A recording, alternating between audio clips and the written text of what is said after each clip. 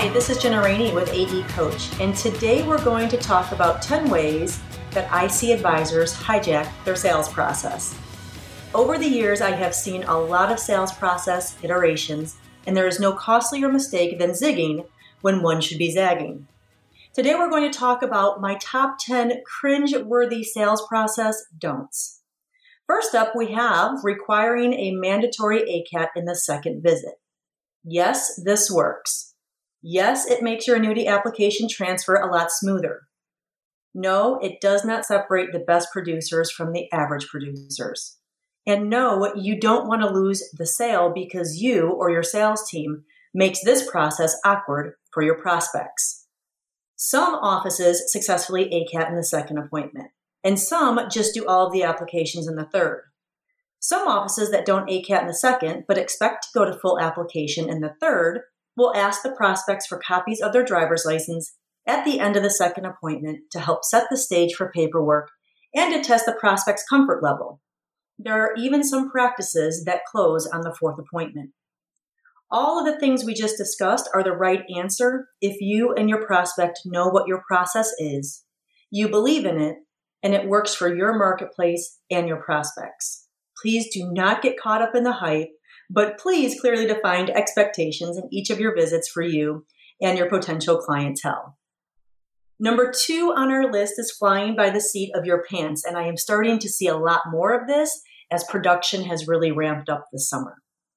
Dedicated case prep time can improve your closing ratio and transform how much your team likes and respects you. Nothing will make your operations team more frustrated than you dropping last-minute bombs on them 5 minutes before a client or prospect walks in the door.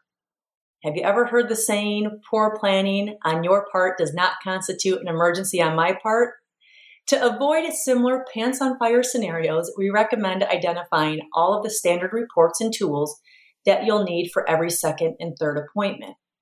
If you have the bandwidth on your team, they can send off for the analysis and do the basic data entry into your planning software. Basically, you're creating a template.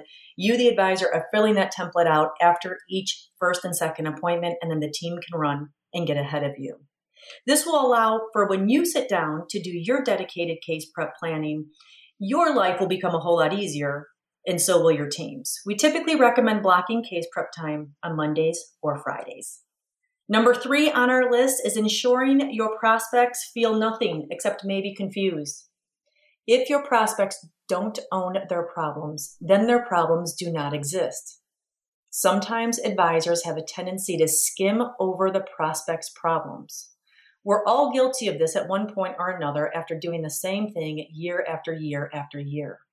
Remember, for many of your prospects, they hardly ever discuss their retirement plan and replacing their income. So remember to slow down in the second appointment to recap what was important to them, and if you can do it using their own words, it will become even more powerful. Then help them identify where their current plan and situation is falling short for them. Pause at each point and check in with them. This is good for you and great for your prospects. Remember, this is all about your prospects, not showing what you already know or how smart you are in identifying their problems. Number 4 on our cringe-worthy list is changing your sales process as often as you change your underpants. It's a costly venture to change your sales process based on a prospect or after every AE event. Certainly, sales processes have evolved over the years, and so should yours. But change should happen intentionally with data to track the outcomes. Take this bit of industry history, for example. Years ago, charging fees for financial plans became a very hot topic. Several advisors began charging fees without careful consideration of why they were charging the fees, how they were going to collect the fees, along with several other key details. For advisors who intentionally made such fees part of their process, it did work well. But for those who didn't, they learned the hard way that you could potentially lose a $500,000 application because you're trying to chase a $1,500 fee. Be intentional with the changes you make to your sales process and make certain you can clearly explain all of it to your prospects with confidence. Number 5, failing to align your deliverables and documents with your overall message. A couple years ago, I was working with an advisor and asked to see every document, report, white paper, consumer guide that touched their prospects throughout their sales cycle. I would tell you to do the same because it can be a very eye-opening experience. I then asked this advisor to walk me through her first, second, and third appointments. By the end, I felt like I was on data overload and none of it was connecting. After further discussion, we had realized that she had combined all of her favorite things from several different advisors' sales processes over the years. Well, each aspect worked and made sense independently. When they were all rolled into one sales process, it just became disjointed and didn't make any sense. So take a look at your seminar messaging and your deliverable. Do they connect to each other? Is there anything that can or should be eliminated for ease of understanding? Do you have the common thread that connects everything together? And do your marketing touches correlate with that? In other words, guys, don't send the fiscal house white paper if you never talk about the fiscal house. Number 6 on our list is not tracking or reviewing your appointment and closing stats.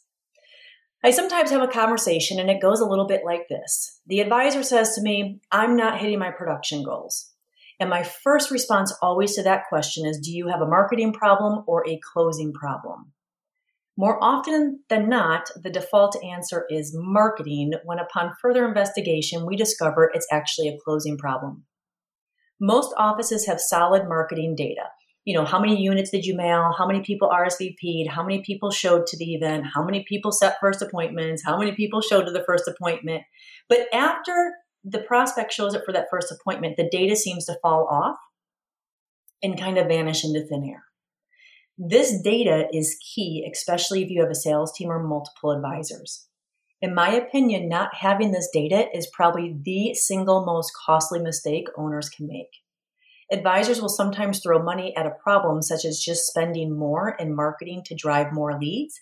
But in reality, it doesn't matter how many leads you drive if you or your sales team can't close them effectively. Moving on to number 7, which is letting your associate advisors create their own process. Please stop doing this. If you are listening to this, you are likely among a very small percentage of very successful financial advisors in the country. Your new associate advisors are typically not. Your advisors should do as you do in every appointment. Of course, you can allow for personality differences, but even that can become very gray without oversight. If you are a chronic sales process modifier, you might want to think twice about onboarding advisors until you have a proven system to help retirees and close business consistently. Number 8, where is the file and who is Waldo? In between each appointment, there should be a clearly defined workflow showing what the advisor is responsible for, and it should not include or be a yellow pad of chicken scratch.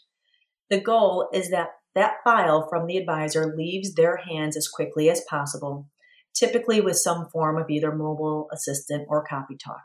From there, it should follow a standardized process defining who owns the necessary tasks, where the files are stored, etc. If you're in an office where people are often asking, where's the file or why don't I have this report, workflow creation can offer an easy fix. Moving our way down to number 9, magically disqualifying prospects beyond the first appointment. What makes a prospect disqualified from working with your firm? For some firms, this could simply be a financial limitation, while for others, it might be more clearly defined. Either way, your sales team and you should not be able to disqualify someone if you schedule a second or third appointment with them. We see this frequently with advisors who can't effectively close. We like to say, that's not a qualifying problem, that's a closing problem. Last but not least, we have number 10 on our list, which is cramming 10 pounds of stuff into a 5-pound bag, or basically a second appointment overload. This issue with the second appointment seems to have been created around the same time as the second appointment ACAP process. The second appointment ACAP process is simply to get buy-in to your overall plan, with products and investment choices being discussed and agreed upon in the third appointment. However, I have seen one too many offices that tried to merge their second and third appointments into the second. As you can imagine, this does not end well. Here's a typical scenario. The second appointment includes a recap about the first visit, the prospect's current situation, the problems with that current situation, your recommended plan, your reports to support that recommended plan. And if you've crammed all this together, you may also be going into your investment and product recommendations. If you are doing all of this and you are doing this in less than 90 minutes, ladies and gentlemen, this is called paralysis by analysis. If you're getting a lot of "we need to think about it" responses or glazed over looks in your second appointments, take a closer look at your process and see if you need to unpack it a bit. Remember, ultimately, your sales process has to work for your prospects and for you. That wraps up this edition of the AE Coach in the AE Insider. Your VP teams are very skilled at talking through sales process and the resources that are available to you, as well as the AE Coach team. And I really appreciate you taking the time to listen. Thanks so much.